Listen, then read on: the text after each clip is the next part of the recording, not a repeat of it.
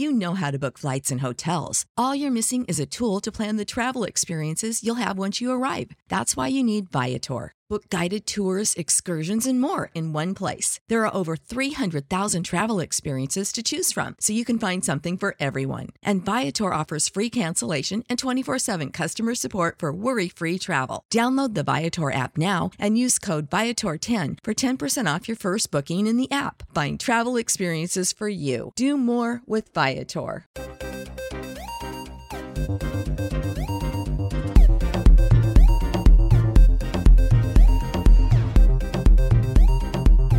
Hi everyone, we are Matt and Kevin, and welcome to the Believe in Overwatch League podcast on the Believe Podcast Network, the #1 podcast network for professionals. Please like, rate, and subscribe to us on iTunes, Spotify, Google Play, Stitcher, Luminary, and TuneIn. You can also find us on all social media at Believe in OWL, that's BLEAV in OWL, and Believe.com. This week, we talk about the long-anticipated Halloween event, as well as the new balance changes coming to the live servers.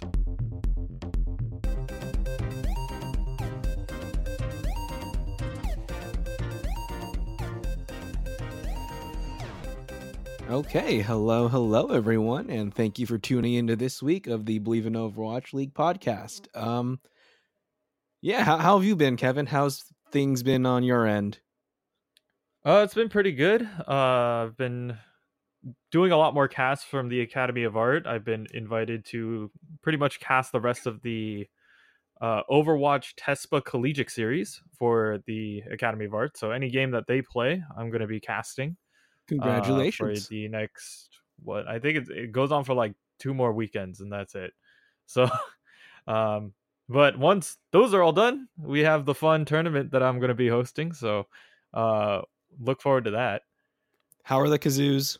They're still all packaged up, but I still have to get more candy and figure out the way how I'm going to present the punishment games, because I got to figure out if I want to do it kind of like a lottery style where I put them in like a trick-or-treat bag and have them pick it out, or do I just say like, this is your punishment, have fun? What kind of candy are you getting though?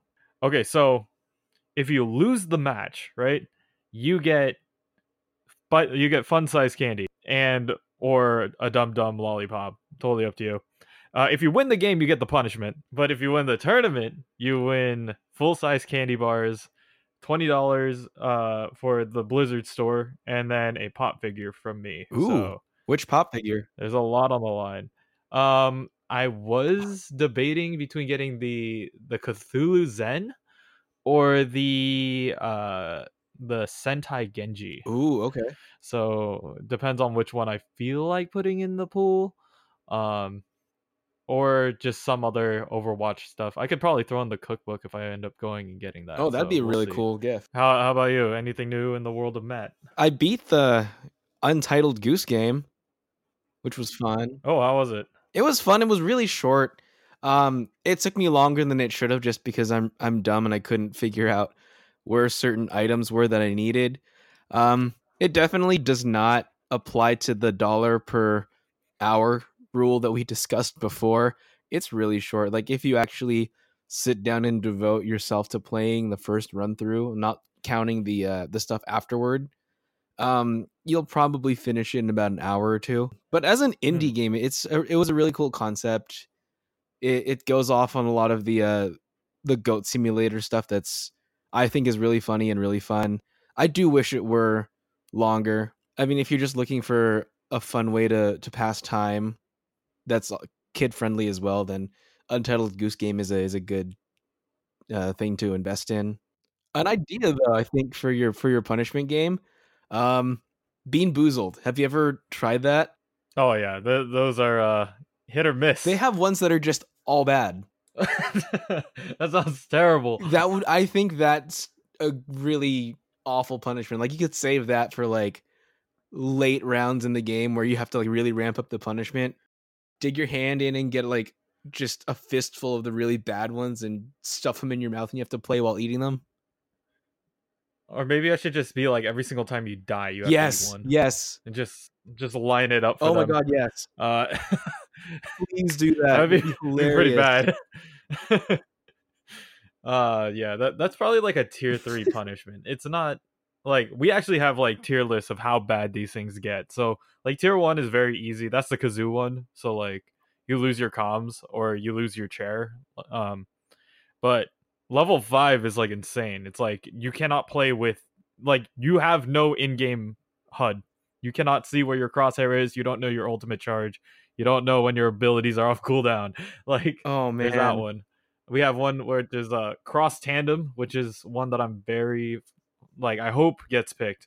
But essentially, it's one person's hand is on the mouse, is on one mouse, and the other hand's on a different keyboard. So you're controlling the movements of a different character and the aim of another character. Oh my god, So that's yeah, these are I love kind of it. insane.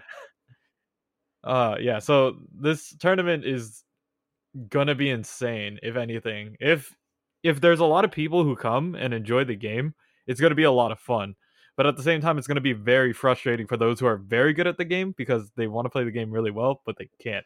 So it's gonna be interesting. I'm so looking forward to this stream. So yeah, I'll plug in the date. That will be October 27th on the ArtU Esports channel. So yeah, if you guys want to check that out, I'll also be throwing it all over the place, all Yeah, over we'll social we'll media. throw up a So link on our social Yep. media too. Let's get into the news. So first on our docket, the Halloween event is finally here. Yay, Halloween. I think they only gave us 1 day of advertisement and tweets before they said it's here, right? Yeah, it was pretty much like yesterday where they're just like, oh wait, yeah, we're gonna drop some of the stuff on you right now, and you know, we got the best Oh yeah, absolutely. piece first. Walking Zenyatta? Or not walking, but stretching. Yeah, it's just, you know, yeah, but He's he standing. stood on his feet. His feet touched the ground. Now, do you think it takes more effort for him to float or to walk? Floating probably takes less effort, but it's probably not good on his back, which is why the stretch emote is a thing. So yeah, I really don't know. Lore-wise, do they never explain? Well, we don't have any Zenyatta lore really anyway, but like they Yet. never explain why he just floats everywhere. Like you see Mondada walking, you see all the other Omnics walking, and then there's this guy, this monk who's like, I'm too cool for the ground. I'm just gonna float everywhere. Yeah, you know, sometimes gravity just doesn't apply to Omnics. Okay, so let's get into the details of this Halloween event. Unlike what we had been hoping in the leaks that had been coming out, we didn't really get any new event for Halloween. It's just Junkenstein again for what is it now, the 4th year in a row? Pretty much. So all the teasing potentially of seeing something on Junkertown didn't happen.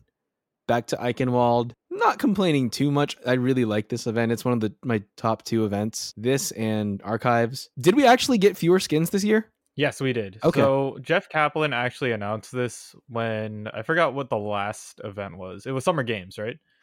Yeah, last event was Summer Games. Yeah, so during the Summer Games event afterwards, he said, we're not going to be releasing that many cosmetic items. We're going to be working on quality of life changes for the game. So they want to make the game literally more playable, which I feel like I'm totally going to allow you to have less skins and less cosmetics if you make the game fun, right? So that's what they're promising us, is a funner game, a more balanced game at the cost of having less cosmetics during these events. But doesn't mean that we're not getting any whatsoever, which is important. We're still getting something, but it's just not as much as previous years. Right. And so what we got this year, we got one epic skin, which is the Gorgon Lucio. If you don't know what a Gorgon is, it's a Greek character with snakes in their hair like Medusa. We have some legendary skins. We got Pharaoh Anna, which is she's a mummy, Warlock Ash, and I think Bob becomes a golem. I think that's what it Yes, is. he does. Um, He becomes a golem. Okay. We have a Demon Orisa, which actually looks really cool. It's, I think, one of my favorite skins of the event. Will-O-Wisp Tracer, Scorpion Widowmaker. The really big thing that everyone's going crazy about, which we mentioned, is the stretching emote for Zenyatta. And we got 2 highlight intros to unlock, the Scream Queen Ashe and the Undertaker McCree. What are you most excited about for the drops that we did get? So as a tank man, I do like the Orisa demon one, and that's just like coming from my tank main perspective because that's the only tank skin that we got. Right. But in terms of aesthetic, I do like the Warlock Ash. I think the Will-O-Wisp Tracer, I think you agree with me on this, that it's not worth a legendary slot. It's so lazy. I think it belongs in an epic slot with the Gorgon Lucio, because Gorgon Lucio honestly is way cooler than Will-O-Wisp The Tracer. snakes move. Like, what else do you need? Exactly. Like, all you have to do is make the snakes move and dance to the different songs, and you could consider that a legendary Make skin. them bite a couple times, just randomly in the air, and then I think that is worth something. And yeah, I do think the Scorpion Widow is pretty cool too. I think for me, definitely the stretch emote I'm going to be grabbing. I don't play McCree, but his Undertaker highlight intro I think is really, really cool. As far as skins go, I like Anna's one. I think the one that I will definitely do my damnedest to get is the Demon Orisa, and if I don't get it, I'll buy it. But yeah, I think I would have liked to have seen something for Sigma come out. They added like sprays, and I believe he got a victory pose too. I didn't put it on this list, but his victory pose is like tiny pumpkins replace the balls, like his spheres. And then I think Farah got one, and Reinhardt got a victory pose as well. And then sprays wise, they did all of the new characters with like the you know how they had like the trick-or-treating kids one, which are all based off of it. Yeah, so Sigma has one, Baptiste has one, and so there's one other character I'm missing. But yeah, everybody who didn't get one already got one now. So I think it's Hammond. Hammond may have got. Yeah, no, Hammond. Hammond he has was here last year for sure because he had the. I think Hammond got the skin last year. Yeah. Yeah. So who are the three heroes that we got in between Hammond? After Hammond, Baptiste, Sigma, and Ash. Should be another DPS or something. I think it was Ash is the one that we got after Hammond. Ash? Okay. So all of that, yeah, they all got something out of this event, which is pretty cool. I'm kind of disappointed that the loot boxes that you get from Roll Q are not the event loot boxes. Oh yeah, they're just trying to keep people from farming, I think, is what they're doing. But like, it's the event, man. It's not too like. If anything, it would get more people into my tank queue. Okay, like. Actually, well, that's actually a bad thing. I don't want more tanks. I want the insta queues. You mean you don't want a 15-minute wait plus extra?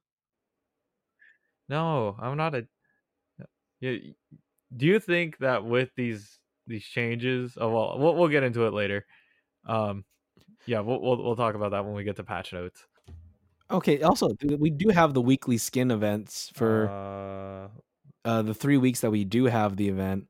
First week's is a Junkrat one where you can work up to the Inferno Junkrat. The second week is going to be a Vampire Baptiste, and finally, the third week we get the Demon Hunter Sombra skin that a couple years ago was locked behind the BlizzCon paywall. So those are each going to take 9 wins to get.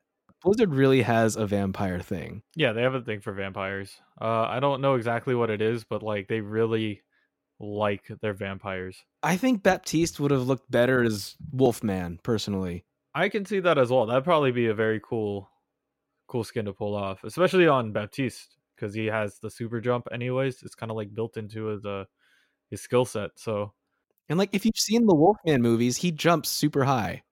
Like it would have been perfect. That or make him, well, that could be taking it from other IPs, but make him look like Blade. Oh yeah, that would have been cool. I mean, they already had the Michael Jackson's Thriller thing for Soldier 76, so if they could get away with it, maybe next year. Blizzard, think about it. Was there any skin from like previous years that you missed out on that you wish that you got, that you're either going to pick up this year or that you want to get? Oh, definitely. I still need to pick up Farah's Enchanted Armor skin. I did not get that last year, and I was really mad. So I'm getting it this year, definitely. The skins that I'm looking forward to potentially picking up again, I missed out on Totally 80s Zarya. I like Enchanted Armor Farah because she falls apart. I think that's a really cool part of the look. And I think I got everything else that I wanted. Oh, what do you think about the fact that they made the Sombra skin available after the BlizzCon? It was the BlizzCon exclusive, last year for BlizzCon, and now they're making it kind of a skin. Do you think that like demerits the people who bought the ticket, or do you think that it's still like cool that you had it for like a year ahead of everybody else who just trying to get it for free now? I think it's really cool that they're releasing it from a completely selfish standpoint because I really wanted that skin, but didn't want to have to buy it. I do think it cheapens the value of it if you're eventually going to release it. Just because when it was originally given out, it was supposed to be just for people who had gone to BlizzCon or who had bought that electronic ticket. I think at this point, if they keep doing this, people might not buy the BlizzCon tickets and just wait for the year. I'd rather them release the Overwatch League exclusive skins through an event rather than them release the BlizzCon skins, because I don't know. I just think that they should keep the BlizzCon things exclusive. The Overwatch League token ones you could have bought anyway, so I don't think there would be as much of a cheapening there. It's just like in that instance, I could see there being less of a problem with having it for a little bit longer than everybody else. But if you originally marketed these skins as something you could only get by going to BlizzCon, you should keep it that you could only get it from going to BlizzCon. I think that's only fair. Yeah, I totally agree with you on that. That if you were to release skins kind of like this, I wouldn't mind having, like, the Jonak MVP skin or the Flying Aces skin come back at some point. But yeah, the ones that are for BlizzCon, I feel like should be either locked behind the paywall or only allowed to be purchased for like 3,000 coins during the anniversary event or something like that. So that way, when people want to do it, it has to be during a specific event. Or, you know what? Bring back the event-specific ones, like the Nano Cola and the Bastet Ana, or, I call it Health Pack Baptiste because that's what he looks like. The ones that were Oni Genji, like things that were locked behind like timed events could also be a cooler thing to release instead of having, your BlizzCon exclusive skin being the one that's out this year. Or they could have just made one more skin. Oh yeah, that too. Yeah, I just don't think it's fair to have like. I can imagine myself having bought that ticket with the intention of getting this skin that no one else who didn't buy it would get, and then like a year later, everyone who just plays the event gets it. It's kind of, I would feel a little miffed about that. Anything else Halloween we need to talk about? If you're playing Ana, you're obligated to sleep and then drop candy on people's faces. That is the rule during the spooky season. Okay, so next topic. So 2 weeks ago in our week 5 episode, we talked about the PTR changes that were coming to Overwatch. A lot of characters were getting overhauled to mesh better with the 2-2-2 role lock meta. Those balance changes are now live and nothing has been omitted. That makes me very happy, really, as a player and as a guy who watches like high level competitive Overwatch. I think that having these balance changes makes the game healthier, which is something that, they were definitely hinting towards since the last event. They wanted to make the game like more fun to play with more variety, so we don't see the same thing over and over again. And yeah, I'm glad that we are getting like the Winston changes and the D.Va changes. I don't think are going to bring them all the way back to 100%, but I feel like Dive is a little bit more viable because of a couple of those changes. Do you think that this is the change of life that Jeff was talking about when he said that they were not going to be focusing on Halloween as much as changing the game? I feel like this is like one of the steps in the right direction. It's they want to make the game balanced rather than having the same meta every single day. Um, that's kind of what we've been seeing. Um, I liked it back in the day when I was talking with a couple of other casters about this. It's back in the day, the map that you picked used to determine the style of play that you would play. So, for example, like Watchpoint Gibraltar is super long, right? You would like attacking teams would used to run dive comps on that all the time just because it's a very long map and you being able to close that distance was very important. Um, but now, regardless of what map it is, you just run, Orisa Sigma plus insert 2 DPS here plus Lucio and Moira, and that's your team, right? On every map. And so I feel like with these changes, it makes them not overpowered on every map, but very good on some maps. And that's the dynamic that I want to see come back to Overwatch. I mean, that's still how I play Overwatch. I still really let the map dictate who I'm going to play. You want to have every character playable at some point. Like, I don't want to have games where, right now at least, it's like if you pick Winston prior to this patch, people thought you were throwing. Like, just completely. They're like, wow, Winston's garbage. Why are you picking Winston? And I'm like, because he's good on this map. And they're like, no, you have to. Are you gonna pick Sigma or Orisa or not? Like that was the question.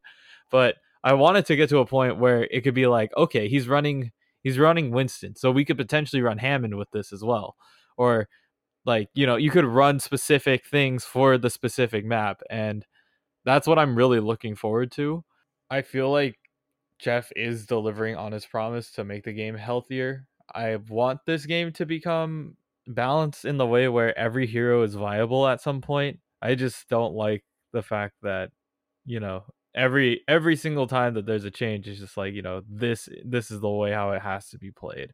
So, I feel like the only other thing that they could change that would make the game kind of reminiscent of the past is to bring back the old armor changes rather than it being -5 damage off of the initial. It's I think it was like for every tick you subtract a certain amount.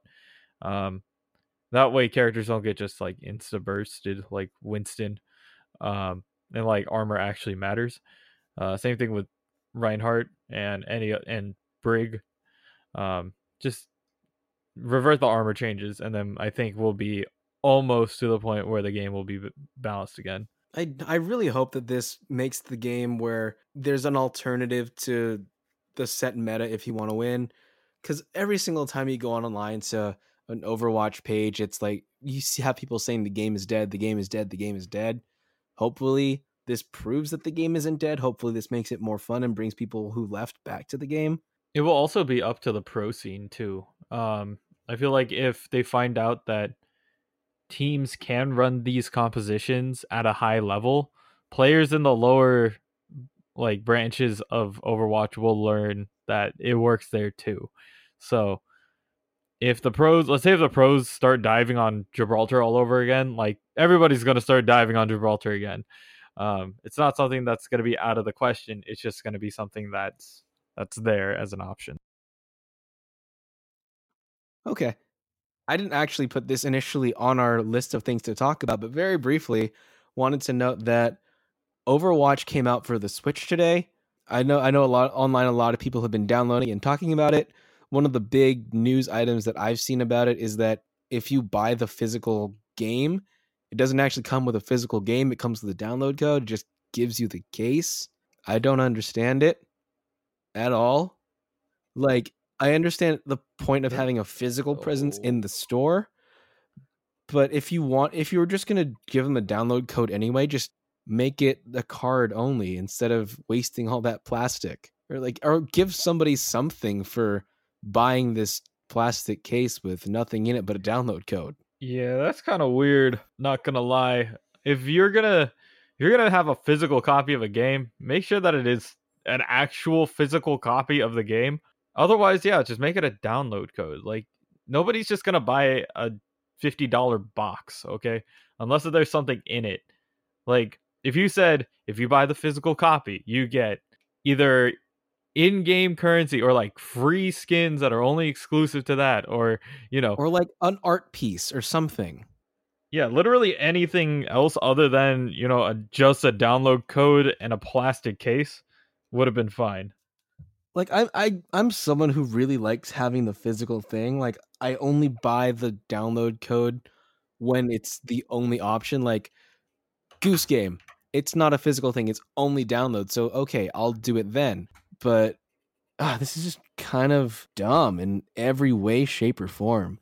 I think mainly it has something to do with trying to cut down on the resale market, because that's something that's been going on for a long time. Xbox tried to do it a couple years ago with the Xbox One, but it completely backfired and gave them a lot of bad PR. But I think this is maybe a quieter way of integrating that business strategy into the marketplace. Yeah, I totally agree with buying the game physically. It's something, at least for me as a gamer, having not just having the case, but also having the cartridge to like say like, hey, I'm just gonna put this in my game now. It's something that proves that you actually went to a store and bought it. You took time out of your day to go and get this game. Compared to just being like, It helps the economy too. yeah. And I do agree with, like, there's some games that are only download, which, you know, like Goose Game, for me, it was like Valhalla, Cyberpunk Bartender Action. That's one of the games that was download only. Or River City Girls is another one that was only download, I believe. So those kind of games, like, yeah, you have to buy from the market. But if you can buy a physical copy, and, you know, you could share it with a friend, you can do all that. It's more fulfilling for me, at least. Right. Like we grew up with having the physical thing. Like you can take it to a friend's house and put it in their system or whatnot. You can sell it, you can trade it, you can let someone else borrow it. I don't know. I'm just not really behind the whole digital downloading thing. Yeah, kids these days don't understand what physical copies are.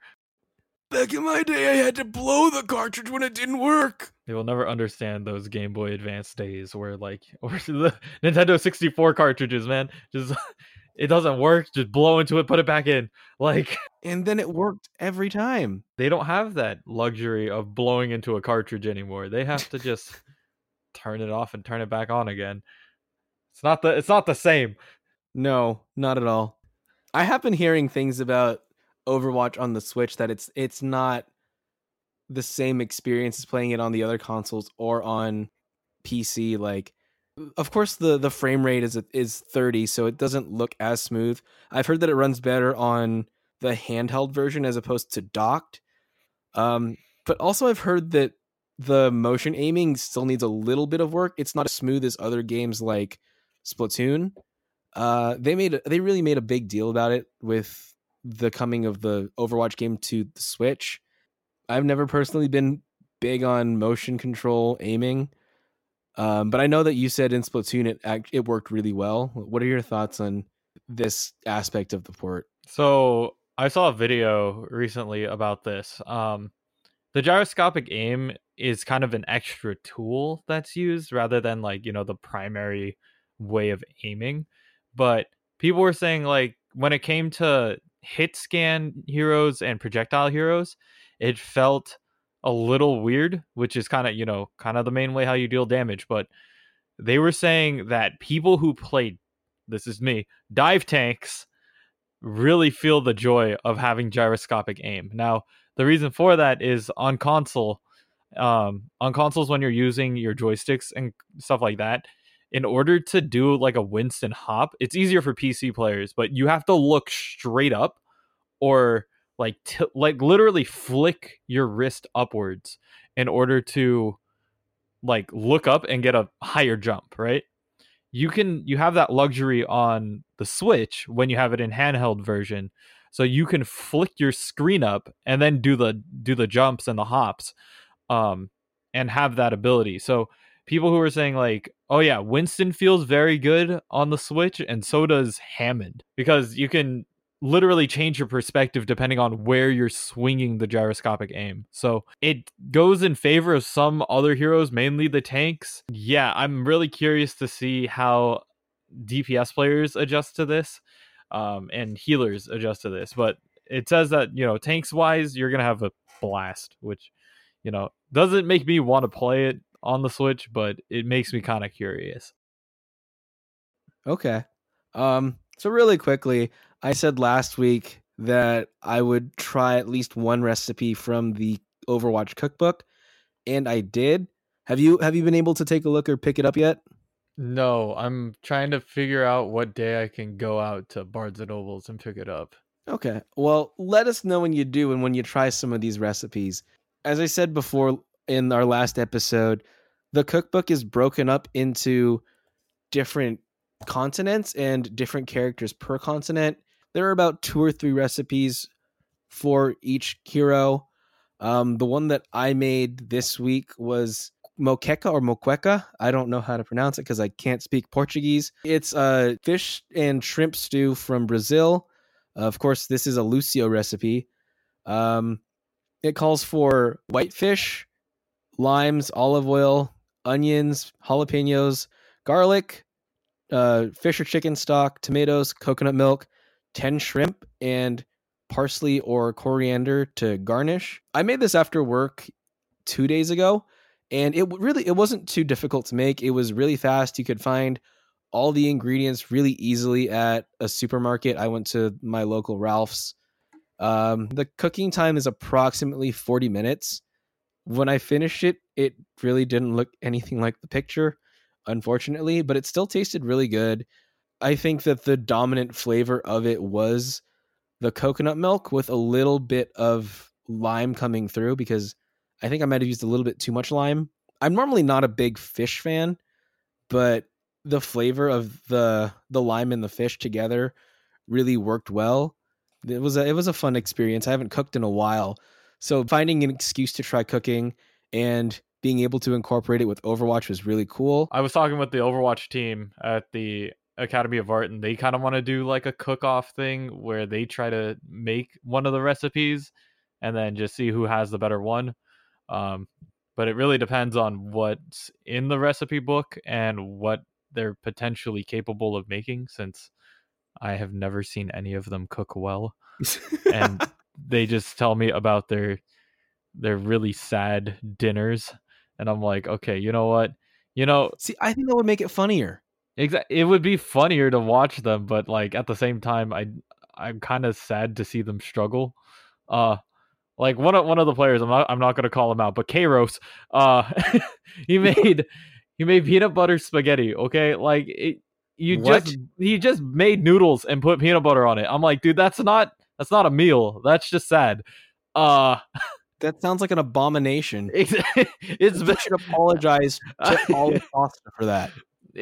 You apologize to the pasta or to the peanut butter, or both? I mean, I said both. So I'm like, dude, okay, I'm gonna come over and I'm gonna make you food. And so I made him like real food, and he's like, man, I wish I could cook like this. So now we get to see that guy try to go after something that's in a cookbook and probably looks way better than what he could ever do. So we gotta balance out the team in terms of cooking ability too. All right, let's move on. We talked about the Hong Kong incidents last time we casted, and then immediately after we finished recording and I finished uploading and editing, more stuff happened. So just to recap, on October 6th, there was a professional Hearthstone game played out of Hong Kong, and one of the players who won, Blitzchung, made a comment that he supported the protests that were going on in Hong Kong. Blizzard, which is owned partially by Tencent, which is a Chinese corporation, they saw the stream. They punished Blitzchung because he did breach contract, which said not to do anything on stream that would cause Blizzard to get in trouble or to damage its image. So they stripped Blitzchung of his winnings. They stripped him of his title. They said he was banned for a year, and they also fired the 2 casters who were interviewing him at the time. So that's what happened last week. A lot of stuff has happened since then. So I guess we'll just kind of try to go chronologically through all this mess. This part isn't strictly related to Overwatch, but our friend Zed, who performed at the Overwatch Grand Finals and who himself is a big fan of Overwatch, he received a permanent ban from China for liking a South Park tweet that was mocking China for its censorship practices. I believe what happened was he was supposed to perform in China, and then he was taken off the list by his promoter because China told them that if Zed is not taken off, then they are never going to allow any of those acts that were supposed to go with him and that promoter to come in China again. I thought the South Park episode was pretty funny. It's pretty bad, but it does go over kind of this whole the whole controversy in Hong Kong in general. But I also think that this is kind of a little bit of an overreaction on China's part. Just the fact that he likes a show. He liked a tweet that a show put out, and then they're just gonna like permaban him. Even though they probably have like fans.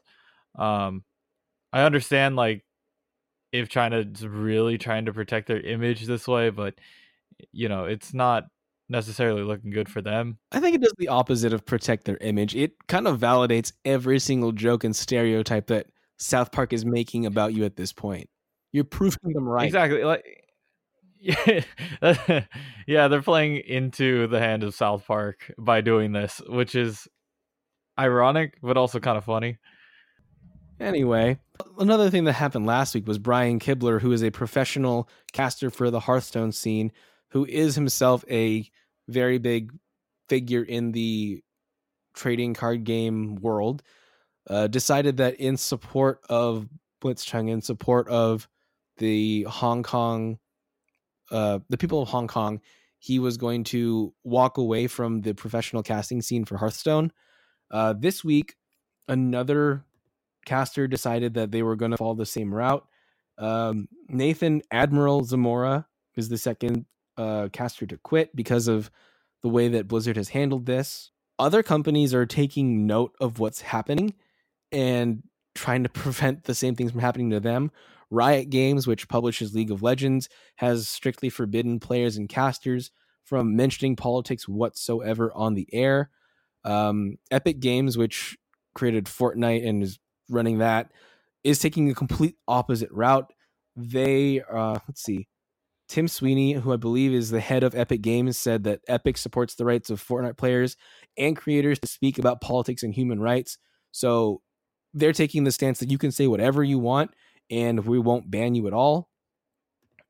So 2 very interesting ways to go about this from other companies. I feel like both of these companies are doing what's good for them. I mean, Riot has a really big presence in China right now, so putting the like massive ban hammer on this is going to be playing into the favor of their audience, their China, like their big money China audience, but not necessarily like the Hong Kong players themselves. So we don't know if that's going to play into their player base. We'll see how Riot Games handles this. Meanwhile, Epic Games with Fortnite, I feel like that could also backfire on you too, because having free speech, like, although it is very like, pro-democracy, something that we as people of the United States are lucky to have the freedom of speech this way. I feel like this is good for Epic Games. To just kind of say, you know what, we support this, but at the same time, like, it can get to a point where they could say something that really offends like their player base and they have no way of responding to it. So Riot is just taking the full on hammer. Epic, on the other hand, is saying, you know what, we'll just let it go. but there's pluses and minuses to both sides. But we'll see how that goes. On October 11th at 8 p.m., Blizzard, the reports about Blizzard's response to all this finally came through. This is 5 days after the initial incident happened. What Blizzard decided to do was they decided that they're going to give Blitzchung back the prize money because he didn't do anything during the actual gameplay that could in any way validate him not being able to claim that title and claim the money. So they decided to give that back to him.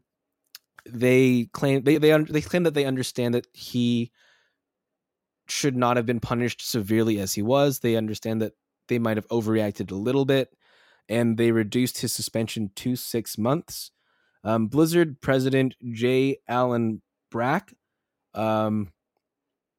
said he issued a statement on his own. On behalf of Blizzard, he said that the support of Hong Kong wasn't the issue. It was just that he made a political statement in general, and that if he had made the opposite statement, then it would have been the same result. Let me see if I can find the actual quote from him. He said, the specific views expressed by Blitzchung were not, in capital letters, NOT, a factor in the decision we made. I want to be clear, our relationship with China had no influence on our decision.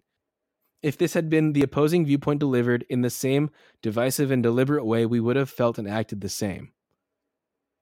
And then Blitzchung himself released a statement. He said that he knew that he might have a penalty or consequences for his actions. And going forward, he said, I will be more careful on that and express my opinions or show my support to Hong Kong on my own personal platform. He said he was glad that Blizzard reversed it. He also still said that 6 months is still a long time. He's not sure he'll come back to Hearthstone. He said, honestly, I have no idea on that yet, since my next tournament is very likely to be in the Grandmaster tournament of next season. I'll take this time to decide if I want to stay in competitive Hearthstone or not. I don't know if I strictly believe what Brack said about if it had been a pro-China statement, they would have acted the same way that they did. If I were Blitzchung, I don't know if I'd come back being the center of this controversy. But then again, I do know people who have been at the center of kind of organization-wide controversies, and they still came back to it. So I don't know what Blitzchung's going to do. I do wish the best for him. So as of right now, we only know that at the point that he breached the contract, it does say in the Hearthstone rulebook specifically that at Blizzard's discretion, bring into the public anything that would offend a person or group, cause damage to Blizzard's image, will be the removal from the Grandmasters and the reduction of prize money down to $0. So in other words, just strip the prize money and disqualification. I do understand that they were just following protocol at that point. Like, it's just something that they did. It may seem like a knee-jerk reaction, which is kind of something that we've had experience with in the Overwatch community with XQC. It was kind of something that just happened, and you're just like, okay, well, this is something that, like, now they're quite stepping the line. I don't feel like they were taking sides. I feel like they honestly would have done the same regardless of which side he supported. They were just following the rules that they put into place. I feel like it was a good idea that they rolled it back. They rolled it back a little bit. Like, they gave him back his money, and they reduced the penalty to 6 months, which is half of the amount of time.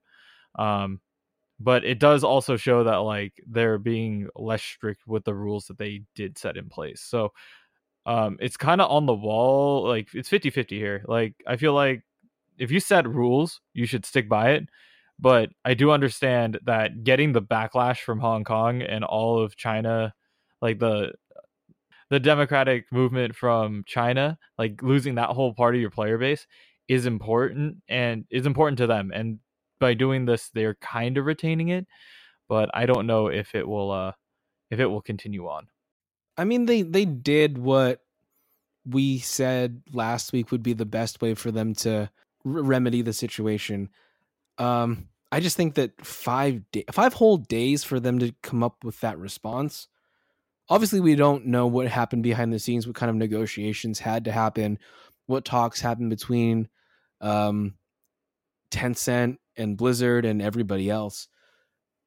But from the public side looking in, which is sometimes all that matters, public opinion, 5 days is such a long time without any response from Blizzard. Not even we're looking into the situation and we'll respond back. Just like radio silence for 5 days is so long, especially with the internet the way that it is. Yeah, I do feel like they did do damage to their own image in that way of going radio silent. It's one of those moments where actually being open and giving people more information than they need to is important, especially from a PR standpoint. And when it came down to Blitzchung specifically, it's important to let people know, like, hey, we are looking into this, rather than just being quiet the entire time. I felt like Blizzard could have handled this a little bit better by just being open with us, being open with the public. But if I mean, what's done is already done, and we're gonna remember this. They remedied the situation well, but the fact that they were radio silent hurt them a lot more. So but whatever's done is done. We can't really change that. I remember last week you said that sports doesn't exist in a vacuum, and I just brought up I found an article right now from The Verge, and apparently like this worked its way up to the U.S. politicians. Like senators were actually condemning Blizzard for bowing to China.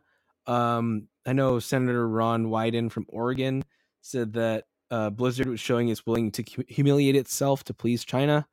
Marco Rubio said something very similar. I just thought that was very interesting that this was something that happened all the way in Hong Kong with a video game company in esports, and it's gotten to the point of United States politicians. Yeah, it just shows how much power esports is slowly growing in our society. Like, we are the next generation of, sports watchers, and it just so happens to be video game sports. So knowing that this is reaching, US tables, we saw the other half of it being interviews with Jimmy Fallon and stuff like that. We're slowly going to be taking over the market, and we know that it's going to happen. So I hope that Blizzard fixes their stance with whatever they decide to do with this. I'm glad that they rolled back Blitzchung's whole deal, but I feel like it's more important that we're having the dialogue, that we all have to pitch in, and that esports is not in a vacuum either. There are underlying issues that are being brought up through these games.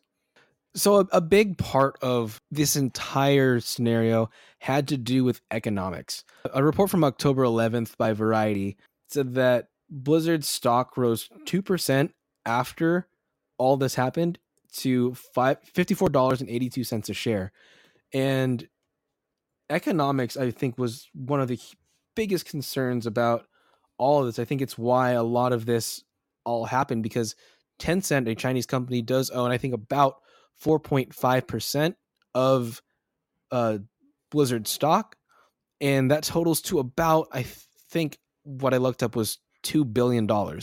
And on top of that, you have to think of all the Chinese players that exist for all of Blizzard games, the Chinese teams in Overwatch League, all those Chinese players. There's so much money here at stake, and I think that the fact that Blizzard's stock recovered from that, I think it kind of validated them in what they did. So this was a news release that I saw yesterday. In New York City, the Nintendo World Store was supposed to have a big party to celebrate the release of Overwatch on the 16th of October. The first 150 people who were going to sign up and RSVP to be there were going to get the chance to meet the Overwatch voiceover actors. I don't know which one specifically, but yesterday, Nintendo World issued a tweet saying that Blizzard had canceled that event is probably a smart move at this point, because all you can really see on the internet is people planning on boycotting BlizzCon. And you never know how people are. You never know if people are going to actually show up to events like that and do that. I think this was a good call on Blizzard and Nintendo, just as a safety issue, and it's PR that they don't need surrounding Overwatch. Nothing negative, because the worst thing that could happen with 2 weeks left to BlizzCon is something bad happening at the launch party for Overwatch. Yeah, I totally agree that like canceling this specific event was kind of good on their part. I'd rather have, the voice actors be safe and record more voice lines later down the line rather than have like a straight up riot at the release party. By canceling this party, they did dodge a bullet. And if anything, they could easily make up for it at BlizzCon and just say like, you know what, we're just going to have a bigger party here. You could even have like a mini just Overwatch on the Switch tournament. Rather than anything else. So that way you get more players playing on the Switch. And you also get to celebrate the release. The last topic that we have so far in this saga is that, in spite of everything, Hong Kong decided that, yes, they are going to send a team to the World Cup. The Hong Kong team, Fire Dragons, confirmed through Twitter that they would be representing their country at the Overwatch League World Cup. So here's the complete statement from the Fire Dragons through their Twitter. The past few months have been very challenging for everyone on Team Hong Kong, and it has been very difficult to stay focused on our Overwatch program. We have tried our best to ensure that all of our players can prepare without distraction, but this is not an easy task, especially with the recent news surrounding Blitzchung. It was very sudden and very jarring. After a deep discussion with our players, we believe that the chance to represent Hong Kong's spirit and values on the global stage is too valuable to give up. While it could be more comfortable for us to shy away from this event, we believe it is more important now than ever to ensure that everyone sees the faces of players on our team, the faces of Hong Kong people proud representing their country. Therefore, Team Hong Kong has confirmed with Blizzard that we will be attending the 2019 Overwatch World Cup. Thank you to our staff who have worked diligently with their roles throughout the recent turmoil surrounding them. To the global Overwatch community, we are humbled and grateful to have received your generous support from here at home and from abroad. Your support has enabled us to travel without the burden, and we are incredibly thankful for it. Your support has helped us muster the courage to take on this journey. As they say in Overwatch, the world could always use more heroes. Thank you for answering the call and standing with us. See you at BlizzCon. So Hong Kong is going to be at Blizzard World Cup. China will be at Blizzard World Cup. Do you think that Hong Kong being there and present will have a positive or negative impact on any protests that we might see around BlizzCon? I feel like it would be better. I feel like, if anything, it just shows that, China is still going to be present in the Overwatch scene. There's a reason why we have three Chinese teams now. Four Chinese teams in the Overwatch League. They definitely have stakes in the game, and now that we get to see them at least show their best players on the world stage, I feel like it's very important for them, especially right now. Once again, sports does not exist in a vacuum. With them showing up here, it's going to be something that will probably go down in the history books, if anything, in terms of esports. It'll prove that, this could be a political statement, but we won't know until they finally show up and what they do. But I'm glad that at least they're not shying away from the call. They're going to be playing their best Overwatch. I don't know how it would have looked if China showed up and Hong Kong didn't. I think that the only move that they really could have made was to show up. What if China and Hong Kong end up as the final two? Well, it's going to be more of a political statement than anything. I think it would. First of all, it would be insane. The everybody and their grandmas will be watching that fight. Exciting times in the world of Overwatch, and just kind of in the world in general. Yeah, so unless there's anything else, I think that wraps it up for us this week. Yep, other than that, I would have to say, if anybody watched The Gauntlet, the Tier 2 Overwatch scene, Talon Esports did some amazing stuff. Just going all the way from the losers bracket, kind of having an SF Shock reminiscent kind of run. Kind of powered through a lot of people, but once again, they got held up by Element Mystic, which is one of the stronger Korean teams. We don't know of any, additional expansion teams, plus with the whole free agency market, if any of these players will be joining next year. So we will see if any of the players from the Gauntlet or any of the Tier 2 scenes will be moving on up into the Overwatch League. And then on an even smaller scale, Tier 3 Overwatch will start up pretty soon. The Open Division season's about to start. I know a couple of my friends personally are going to be playing on a couple teams, so I'm just saying congratulations to Sash for getting picked up by Tidal Esports. Really glad to see that him. He's been working his butt off in order to get there, and I'm glad to see that. And then a whole bunch of people from the Academy of Art are also getting picked up for Tier 3 teams, and if they get into the league, hopefully they could get me some connections. So if one of the casters die or fall over or just fall off the face of the earth accidentally, I will be able to fill in that spot. So it is spooky season. Yeah. You never know. Witchcraft. It's spook season, man. You never know. But even though the big Overwatch stuff is kind of on pause until BlizzCon itself, if you guys want more Overwatch content, feel free to watch the TESPA series, the Overwatch Collegiate Varsity series. I'll be hosting that with RU Esports, and we get to watch some more of the college teams duke it out. All right, well, thank you for tuning in this week, and we will see you next week, hopefully with some more fun news in the world of Overwatch. Hopefully not just all depressing stuff about Hong Kong.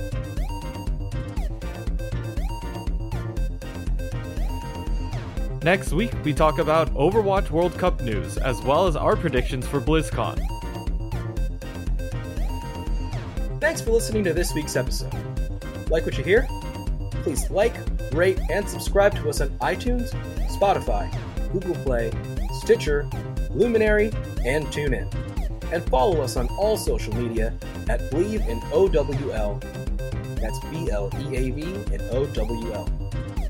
If you have any comments or questions, feel free to send us an email at believeinowl@gmail.com. Interested in advertising with the show? Please contact our network at believe.com. Thanks for tuning in, and see you next week.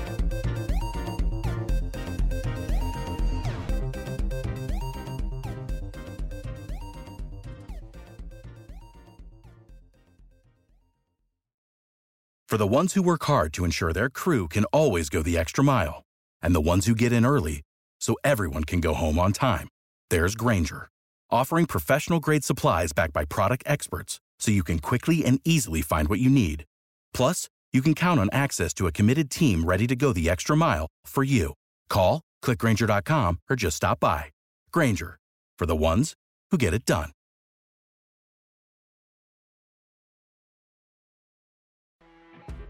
You know when you're listening to a true crime story that has an unbelievable plot twist that makes you stop in your tracks? That's what our podcast, People Are the Worst, brings you with each episode. I'm Rachel. And I'm Rebecca. We're identical twins who love true crime cases that make you say, didn't see that coming, and we hate the people responsible for them. Listen to People Are the Worst now on Apple, Spotify, or wherever you get your podcasts.